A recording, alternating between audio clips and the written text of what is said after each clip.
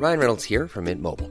With the price of just about everything going up during inflation, we thought we'd bring our prices down. So to help us, we brought in a reverse auctioneer, which is apparently a thing.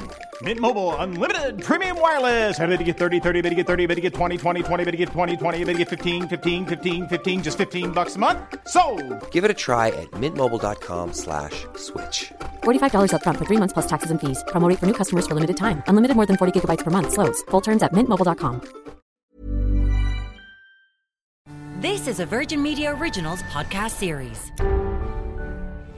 Hello, you're very welcome to The Tonight Show. Shock in Fine Gael as former Housing Minister Eoin Murphy resigns. Irish Examiner Deputy Political Editor Elaine Loughlin will be bringing us her analysis. UCC Professor Liam Fanning joins us as further changes to the vaccine rollout programme are made by NIAC and the government. Minister of State with responsibility for international and road transport and logistics, Hildegard Naughton, and People Before Profit TD Paul Murphy will be live in studio for their reactions. The long road to recovery, Fine Gael MEP Maria Walsh on living with long COVID, and Professor Jack Lambert on why so many people are still feeling the impact of the disease. And later, Final Flight Joe Walsh Tours closes down after 60 years in business.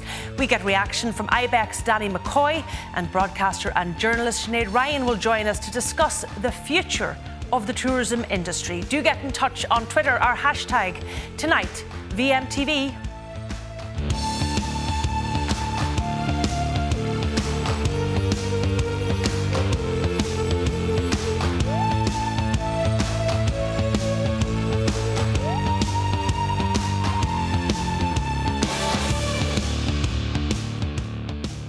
Well, joining me now to discuss the resignation of former Housing Minister and Fine Gael TD Eoin Murphy is Irish Examiner Deputy Political Editor Elaine Loughlin. Elaine, you're very welcome to the programme.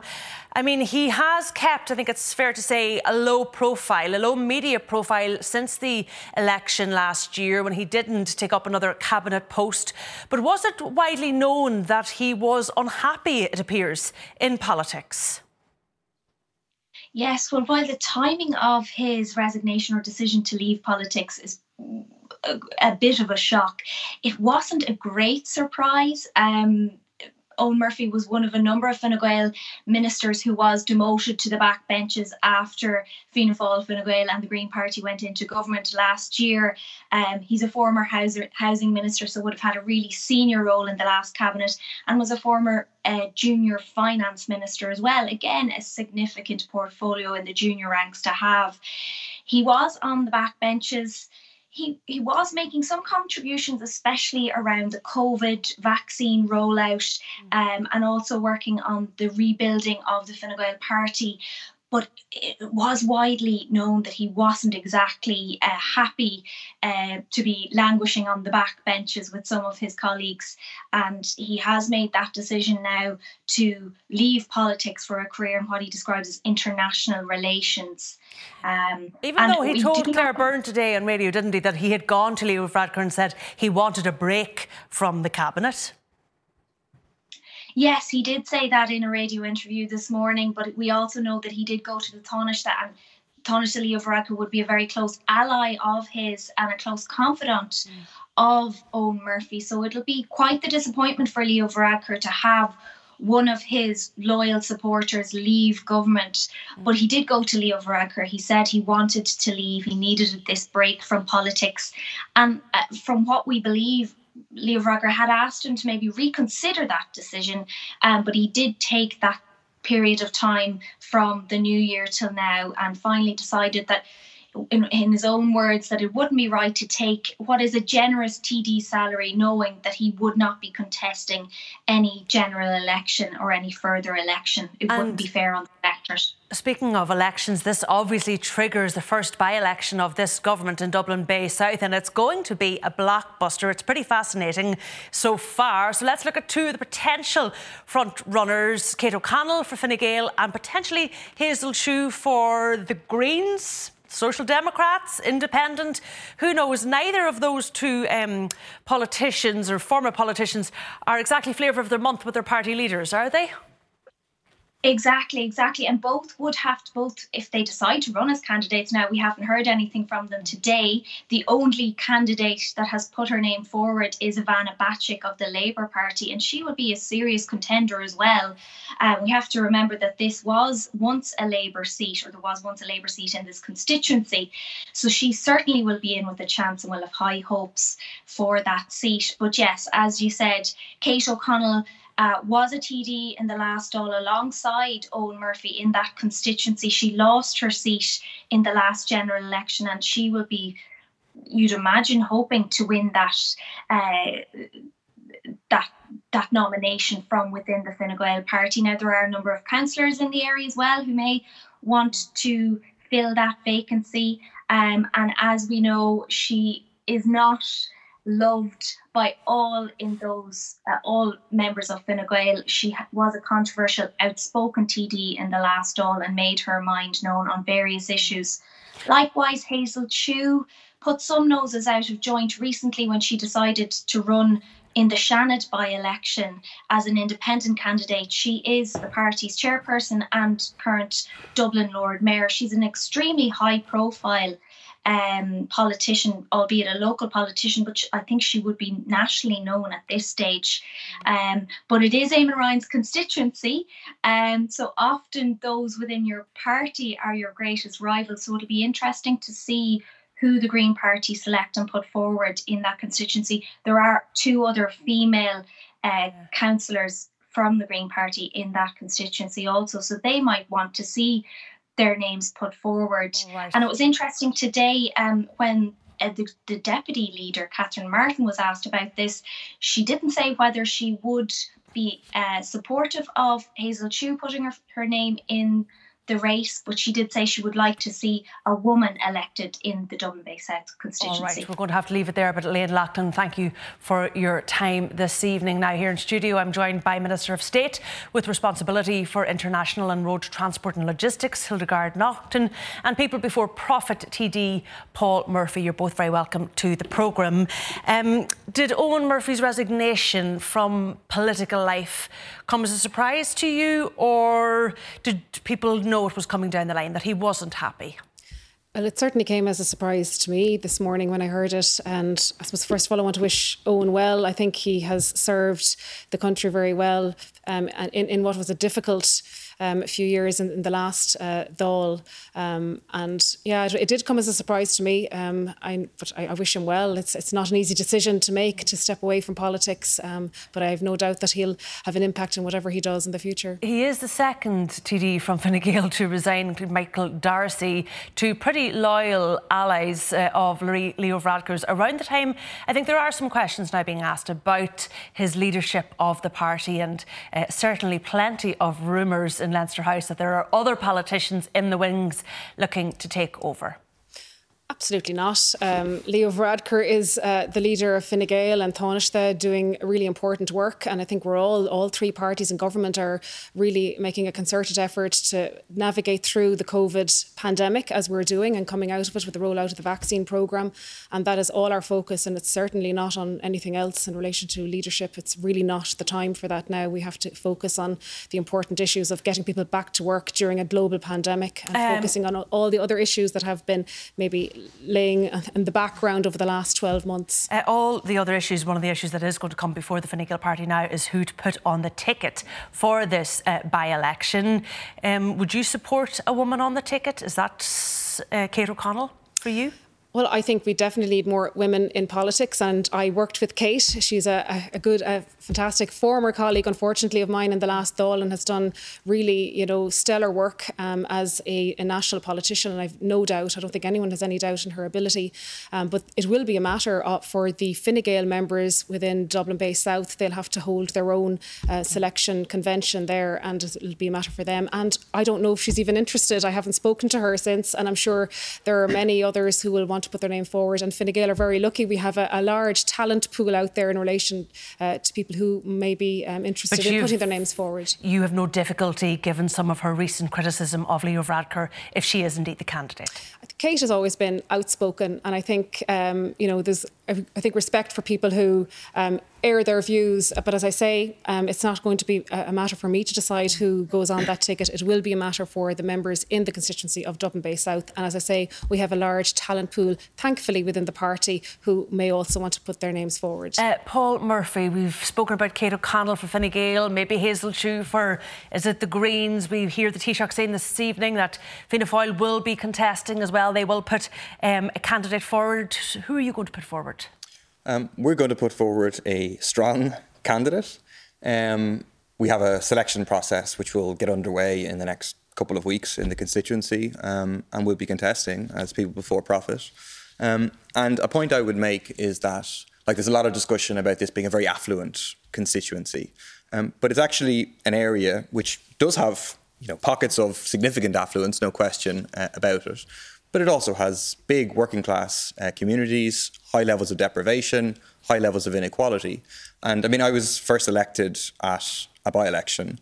And by-elections are kind of unique things and can become a referendum on the government. And I think two things in particular will be at play here.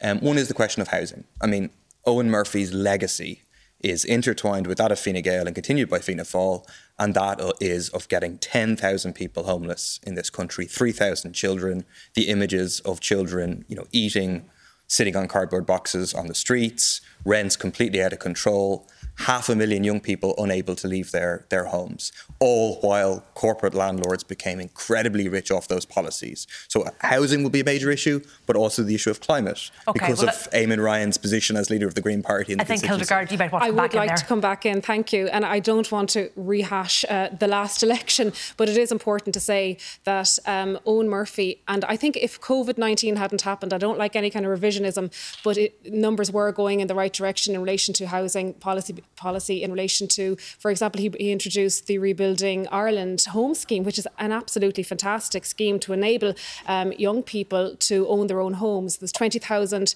houses being built every year, which was up from 10,000. But in fairness, he did say himself today, he went in there to fix it. He said, I didn't fix it, and I do regret that. He did say that himself. Yeah, he did, but it was on the road, I suppose, to I suppose recovery in relation to building houses. And if COVID-19 hadn't happened and the construction unfortunately hadn't been I suppose put on ice over the last year, we would have seen a large increase. But again, this government is now focused on that I suppose during this pandemic, and hopefully over the next weeks and months we'll see that construction I just want to ask you very briefly, Paul, one thing he did talk about today extensively in his interview with Claire Byrne was that political life, particularly social media, become a real toxic place for politicians, and that actually it's become so toxic now that it might be putting young people off going into politics. Do you agree with that? To be honest, I'm far more concerned about the 8,000 people who are homeless today. I think they have much bigger problems. And I don't have anything personal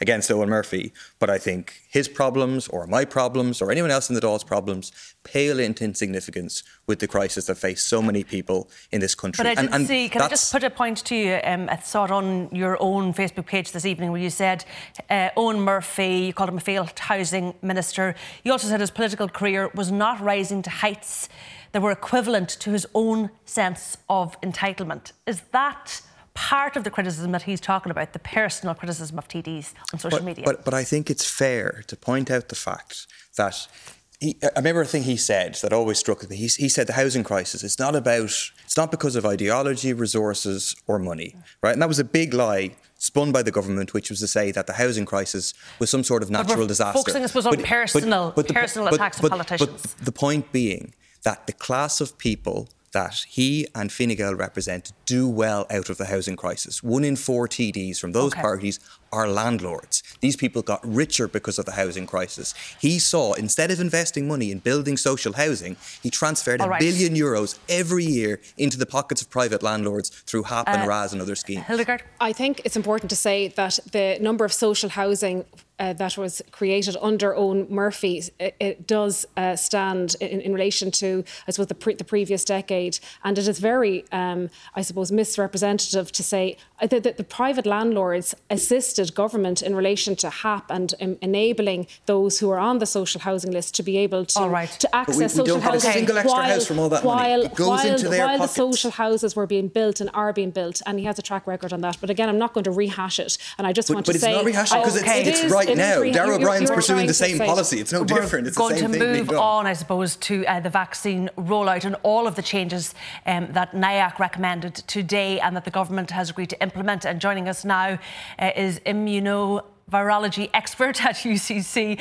Professor Liam Fanning. Professor, you're very welcome to the programme. As I said, there were a number of changes recommended by NIAC today that is going to be adopted by this government, not least prioritising women who are pregnant to be vaccinated, the Johnson & Johnson and the AstraZeneca now for the over 50s, and a single vaccine shot to those under 50 who aren't immunocompromised, who have had COVID in the last 6 months. Any of those of any concern to you, or do you agree with them all? So any use of these vaccines is actually to be welcome. So if you break it down into the groups that you just mentioned, certainly the one shot for those that have chaotic lifestyles and are homeless is actually very much to be welcomed. These are a target group that are hard to get at, and I think the one shot vaccine is the way to go to give them some protection. For individuals over 50, for the J&J, the one-shot vaccine has now been licensed. That, again, is to be welcomed. It'll probably speed up the vaccination of those over 50. We've seen that the AstraZeneca vaccine has been used for those between 60 and 69, and collectively, the two of those decisions will mean that there'll be a large body of individuals at least receipt of their first vaccine within the next 3 to 4 weeks, and this is really to be welcomed. The one-shot vaccine for those who have had an RT-PCR positive for COVID-19, and then one shot of vaccine will give them almost 100% protection from serious disease and any fatalities. There were 0 fatalities, and also will protect them against many of the variants that are currently circulating. This evidence has been published for the last couple of months, and I think it's extremely welcome that the government is considering one vaccine shot for those individuals who have been COVID RT-PCR positive. That's one shot of an RNA vaccine. And just to be clear, do you have to have had COVID within 6 months of getting the first vaccine shot? Is there clarity around that? I think the reason for that is more reflective of our understanding of the immunology and the response of the immune system to COVID-19, that the markers that we understand with respect to memory and our response to COVID-19 is such that we know that it's embedded in those that have been infected for at least 6 months. So before that wanes to a point where you're starting from 0 again or close to 0, we're giving effectively this one shot is like a booster to them, and then it brings their immunity to as much as we can achieve with these vaccines. Speaking of the vaccines and the vaccine rollout, we've been told time and time again that, the aim of this government, the promise of this government is that 82% of the adult population will have their first shot by the end of June. Are you confident, Professor, that we can reach those targets? I'd say we'll get close to it, but maybe not reach that target. We've had so many changes to the vaccine delivery schedule, and as we know, NIAC changing the actual use of these vaccines to decade-specific uses, which is rather unusual. So I know that we're to receive 600,000 of the J&J vaccines by the end of second quarter, and that we're receiving an extra 1.5 million of the Pfizer vaccines in the next couple of weeks to months. So this is all positive, but getting we have 2.3 million people between the ages of 24 and 64, and we have 300,000 or odd between 18 and 24. That's really nearly 2.7 million people in total to receive vaccines. And if we haven't even reached the target of 200,000 vaccinations per week, I think we're currently at about 180,000 vaccines this week. Will be close on it. So we haven't reached that target yet of 250,000 per week, and we really need to get to that target of 250,000 per week if we're going to have any hope of getting close to, we'll say, the high 70s with respect to vaccinating, giving adults one vaccine shot by the end of June. All right, let me just put that point to the panel. Paul Murphy, originally it was 1 million vaccines for April, then it was 860,000, and then we hear the Health Minister saying this evening it'll be north of 700,000. How confident are you that we're going to make this target? I'm not confident at all, and I wouldn't say most people in the country are, because I think the government played a very cynical game on the vaccinations. The government created false hope and false promises around the levels of vaccination that we'd achieve, that were never going to be met, in order to try to avoid the reality that their whole plan was a failure, that the decisions made in November and December had condemned us to months of lockdown, and they were trying to avoid that reality that we were going to be in lockdown for a long period of time in order to avoid a debate about going for zero COVID, having elimination, as opposed to the kind of strategy that we ended up pursuing, which was a complete disaster. So the government saying this evening, the Taoiseach and the Health Minister saying this evening, that's full steam ahead, we can get back on track. You're not buying any of that. I mean, it's clear vaccinations are happening. That's great. That's good. And the more vaccinations that happen, the safer everyone is across the country. But the promises that the government made were never going to be met and still aren't going to be met. The basic point in terms of who gets vaccinated and which vaccinations, etc., is that it should be driven by the public health advice, by the doctors, etc., as opposed to by lobby groups or politicians or anything else. And I would make a point that it is worrying to see the government yet again deviate from the advice of NPHET, of Tony Holohan, when it comes to adding more countries onto the mandatory hotel quarantine list, where he said, Germany, to the issue of the a whole number of vaccines European first of countries all, have ruled it out. Minister, the government knowingly made promises, I think Paul's saying, that they never were going to be able to keep.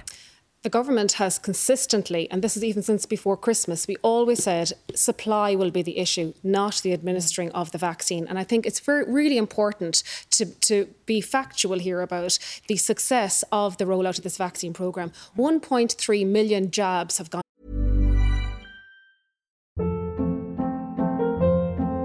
Hold up. What was that? Boring. No flavor. That was as bad as those leftovers you ate all week. Keke Palmer here. And it's time to say hello to something fresh and guilt-free. Hello Fresh. Jazz up dinner with pecan-crusted chicken or garlic butter shrimp scampi. Now that's music to my mouth. Hello Fresh. Let's get this dinner party started. Discover all the delicious possibilities at HelloFresh.com. Hey, it's Ryan Reynolds, and I'm here with Keith, co-star of my upcoming film, If, only in theaters May 17th. Do you want to tell people the big news?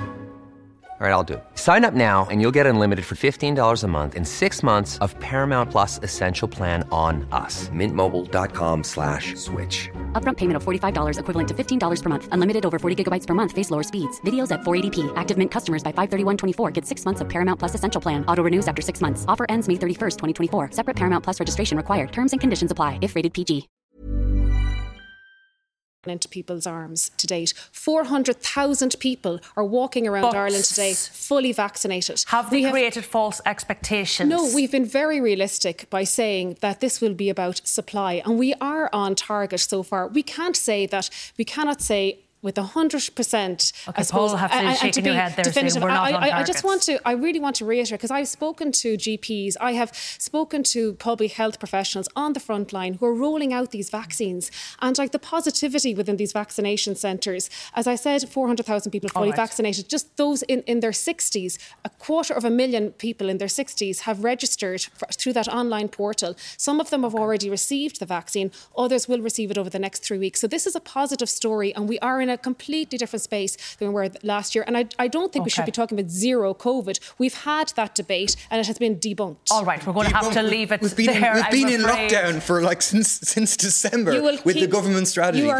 talking about a strategy that has been absolutely proven that it is not workable here in Ireland. You had the longest lockdown in all of Europe. You have Philip Nolan 1,000 people died in January. 1,000 people. Your strategy I don't want to talk over you, Paul, but Philip Nolan from NPHET has said that a zero COVID strategy is not workable here in Ireland. So for you to rehash that again and to bring it when we know it's not workable, what we need now is a positive, proactive rollout of the vaccination programme, which is what government is doing, and that is what we all want. We want to get back to that normality, and it's through that rollout that will happen. And thank you to our public health teams and our GPs. All right, we're going to have to leave fantastic work on that. There, by thanks to Professor Liam Fanning and to TD Paul Murphy. Minister Naughton will be staying with us, and after the break, Fine Gael MEP Maria Walsh tells us why fatigue has been one of the biggest challenges to her long COVID-19 recovery.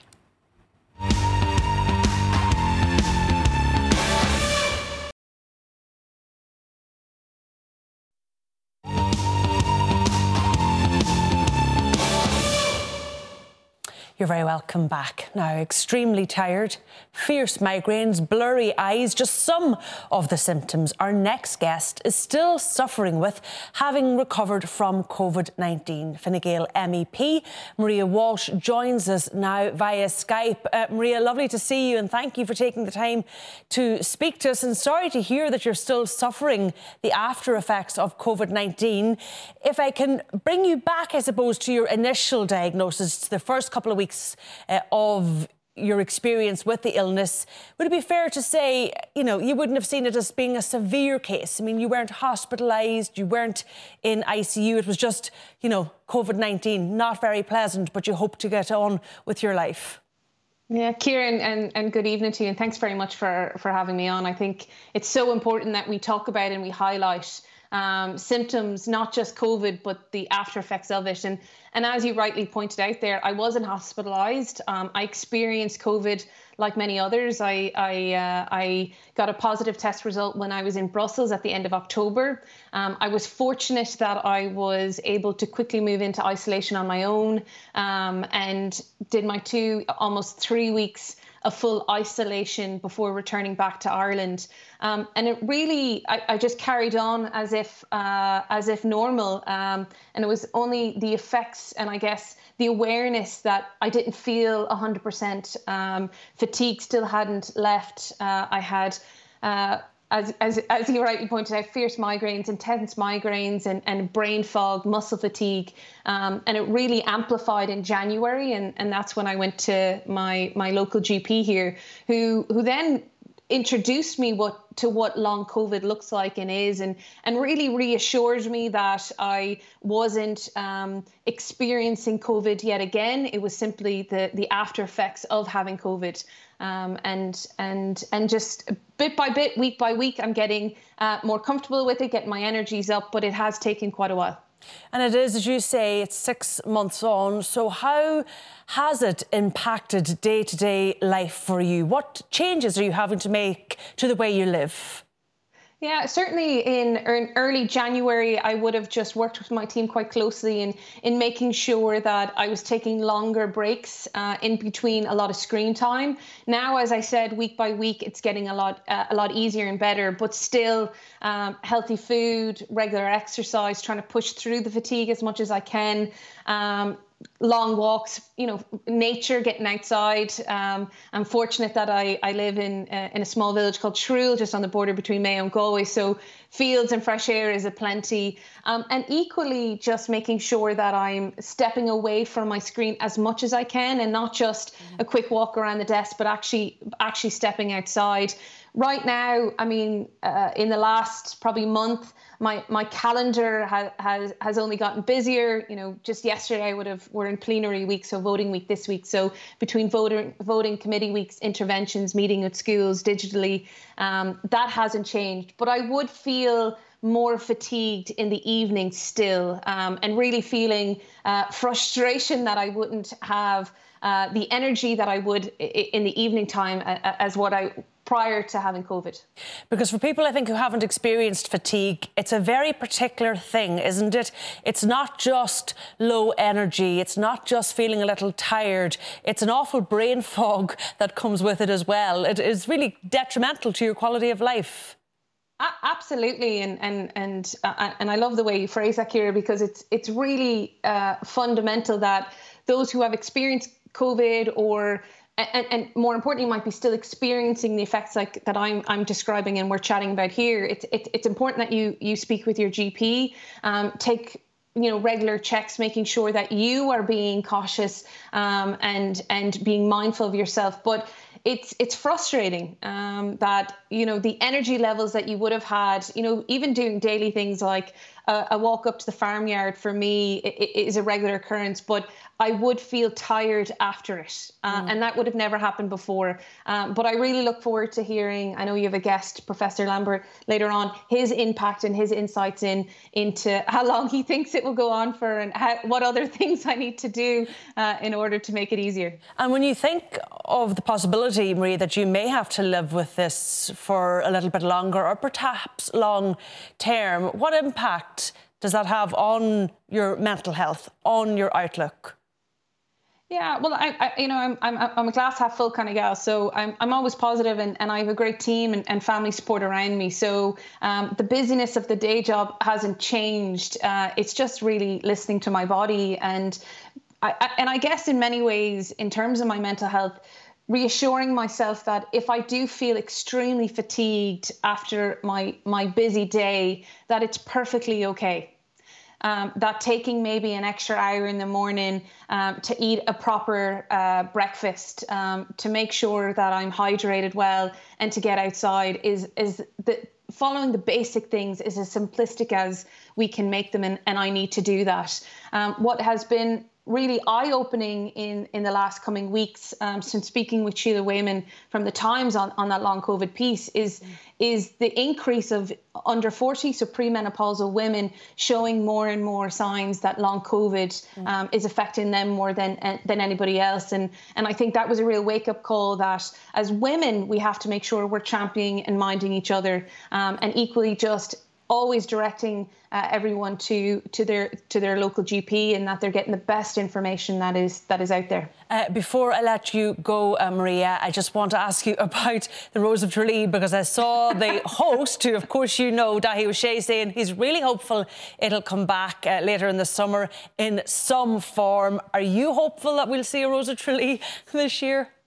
Listen, as an international Rose of Tralee, the one that gifted me the podium that I very kindly stand on even now, I would hope it comes back. But I guess as the international Rose, and as someone who really sees the interconnecting passion and grow that the festival brings to the town of Tralee and Kerry as a whole from across our diaspora, I hope we do it well, and I'm no doubt the organisers will follow all the health and safety guidelines. I would just feel that if we were going ahead with, it'd be great if we're doing it maybe next year when all the international roses can also join. I was a Philly Rose, so I'm obviously a little bit biased to being able to come in and experience the festival as a whole. But ultimately, what I think is really important, and not just seeing the festival come back, but is our support, our funding and our awareness to Indigenous festivals like the Rose of Tralee, promoting not just international travel but domestic travel, and hopefully getting a lot more coverage for the future Rose of Tralee, and getting a lot more applicants in roses and escorts. Maria, thank you for taking the time to speak to us this evening, and good wishes for better health in the future. Thank you, Ciara. Now, Minister Naughton is still with us, and we're also joined by Professor Jack Lambert from the UCD School of Medicine. Professor, you're very welcome to the programme. You obviously run a long COVID clinic, and I'm wondering what you're seeing there. Is it reflective of, the symptoms that Maria Walsh is describing? Yeah, absolutely. This is a new virus, so how long does long COVID last? We don't know.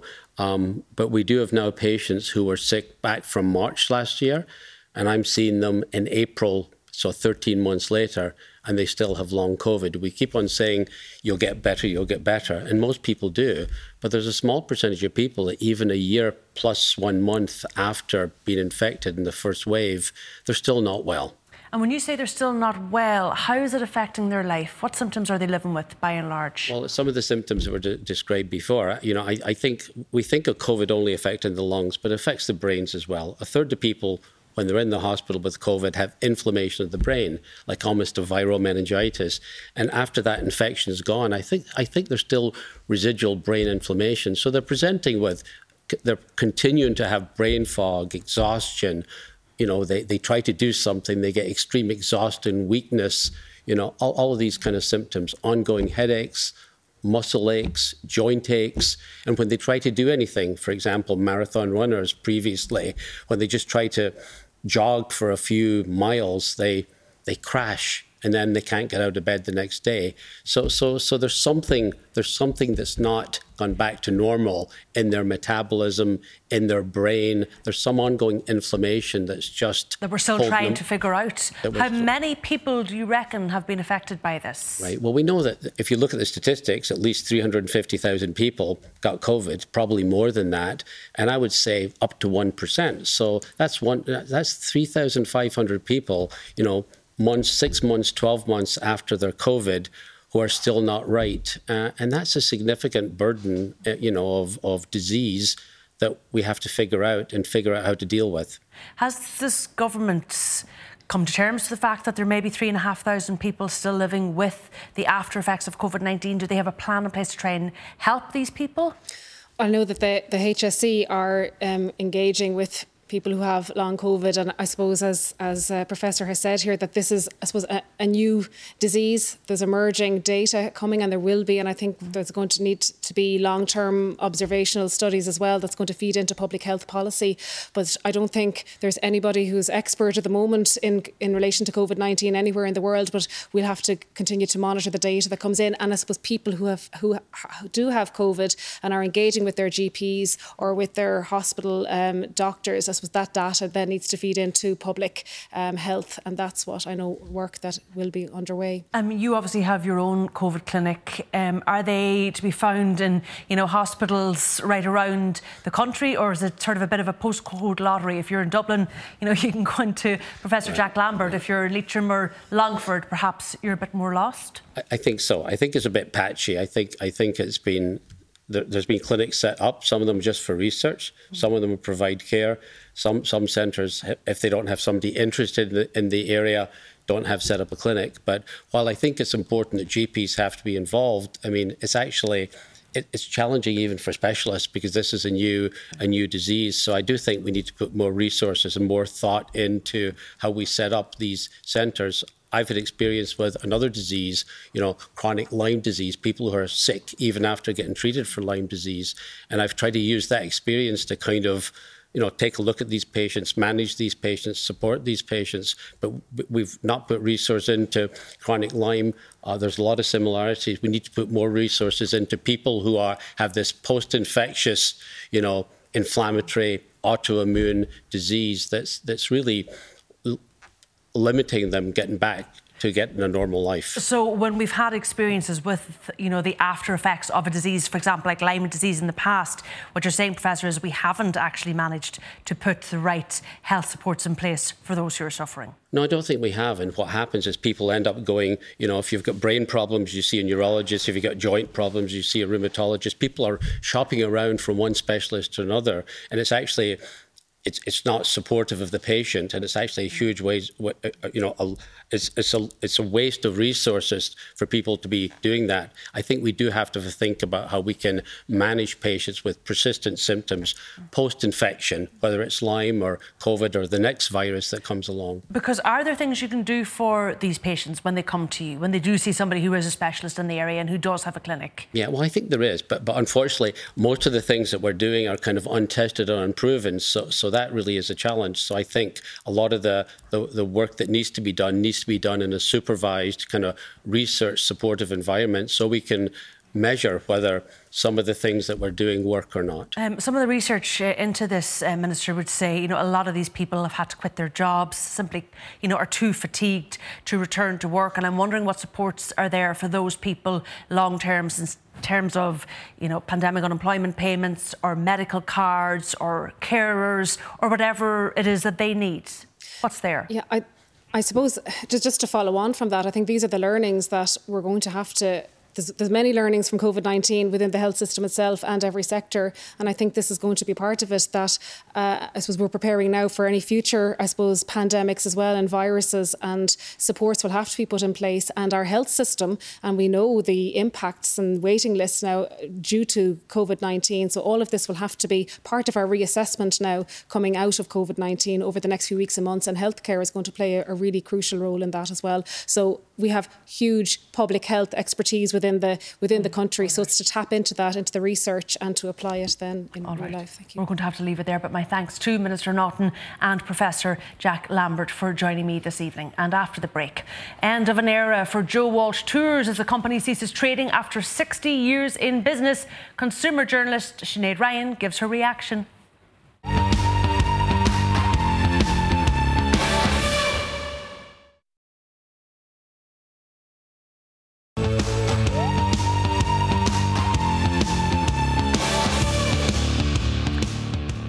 You're very welcome back. Now, with business and employers group IBEX seeking a clear roadmap for the reopening of the economy, I am joined in studio by broadcaster and journalist Sinead Ryan, and via Skype this evening by IBEX CEO Danny McCoy. Danny, we're going to start with you because we know there's going to be this big announcement on Thursday.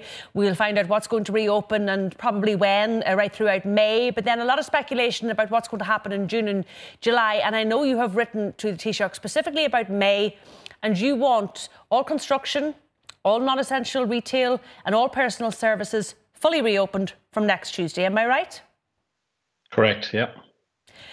And so also, you know, Ciara, in addition to these are industries that have been now suppressed for the best part of 5 months since before Christmas.